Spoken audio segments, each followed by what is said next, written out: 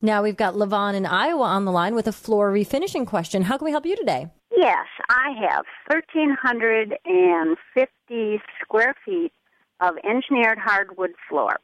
It has been refinished twice, and you know what? It's looking pretty tough. And I want to refinish it again, and I thought about doing a gel with a lacquer over the top of it, but I'm afraid if I sand it anymore, I'm going to be into the plywood. You know, it's very unusual that you've been able to refinish it once. Engineered floors have factory-applied finishes, and they're very difficult to refinish, which you may have discovered. One thing I can suggest, Levon, is this. Is the floor physically damaged, or is it really just the finish is kind of worn a little bit? You know what? There is some physical damage because of water issues, like where I had my Christmas tree, the ring, right. Where because it wasn't a very thick poly on it, I think. And, right. And then there's scratches, of course. Okay, well, here's what you could do. What you could do is you could rent not a sander, but a floor buffer. Mm-hmm. And you get a floor buffer with a sanding screen. So it's a very fine screen that takes the place of sort of the buffing pads. Mm-hmm.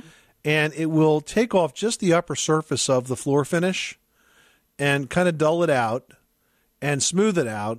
And then on top of that, you can refinish it. So it doesn't really sand the wood. It really just sands the finish, so to speak. Right.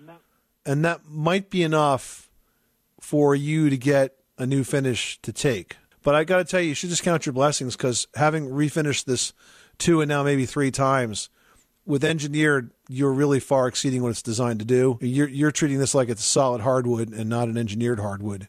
I know. And you know what? I've priced out laying new over the top of it, engineered, because the cost to remove what's already there, the existing, is out of the it's just out of the roof. And to lay over the top of it, is that wise to lay another engineered over the top of it? Well, but that said, I don't understand why somebody wants to charge you so much to take out what's there.